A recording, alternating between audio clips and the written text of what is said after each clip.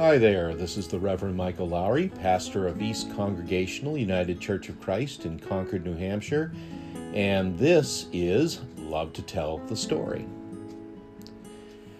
It was a beautiful, sunny Sunday afternoon in New Hampshire, just about this time a couple of years ago.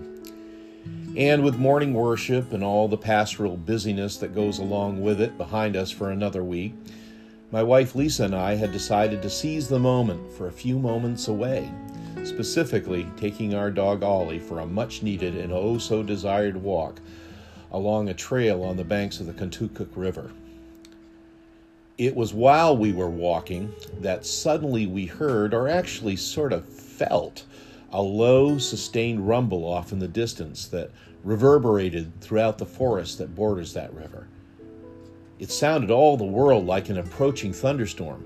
Not an unusual occurrence on an almost summer afternoon in these parts, but the odd thing about it was that there was barely a cloud in the sky, nor had we heard any forecast that had indicated that such storms were even a remote possibility that day.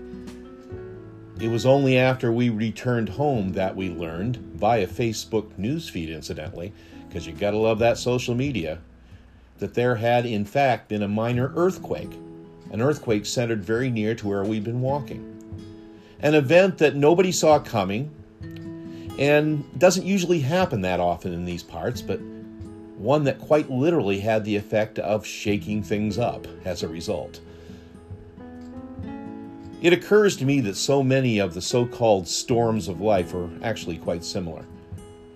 You're walking along the journey of life with relative ease and few obstacles to hold you back, and then suddenly you feel the rumbling. The doctor delivers a devastating diagnosis. News comes of a loved one passing away. The realization hits that a much-cherished relationship has disintegrated, perhaps beyond repair. It can take a variety of forms, but however it's experienced, it's the kind of rumbling that harkens the coming of a storm, and yes, it does leave you shaken. One moment, the way ahead has seemed clear. The next, you're caught up in more turmoil than you ever thought you could experience, much less endure.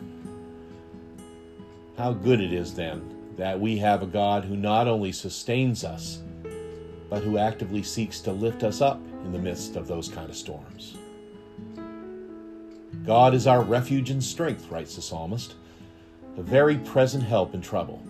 Therefore we will not fear, though the earth should change, though the mountains shake in the heart of the sea, though its waters roar and foam, though the mountains tremble with its tumult.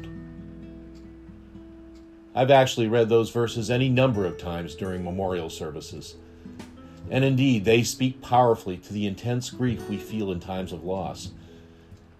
But in fact, there are a great many times in this life when the mountains tremble with its tumult.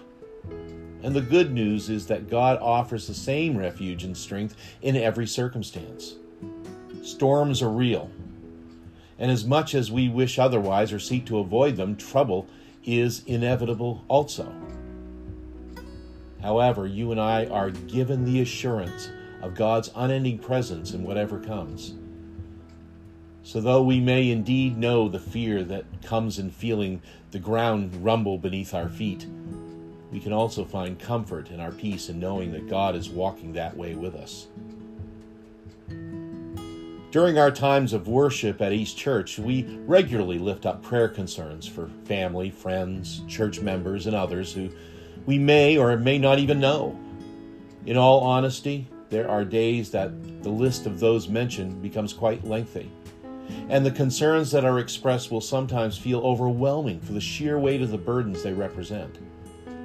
But therein lay the great necessity and the importance of the church being together in prayer.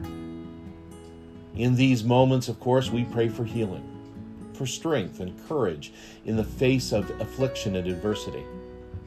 Perhaps also for some sense of clarity amidst uncertainty and confusion. And yes, we pray for God's whole peace and God's justice to be restored, and yes, to prevail in all things. Mostly, however, we pray for God to be present. that each one for whom we are praying will truly know in the midst of the struggles they face that the Lord of hosts is with them, and that the God of Jacob is their refuge. Because while the storms of life are real and can seem quite devastating as they're happening, the truth is that storms don't last forever. So it's a great blessing to have someone with us who is strong enough not to be moved as the storm rages on. And because of this, we can be still and truly know our God. That's it for another edition of Love to Tell the Story. Once again, I'm Michael Lowry. I thank you for listening, and until next time, may God bless you with a great day.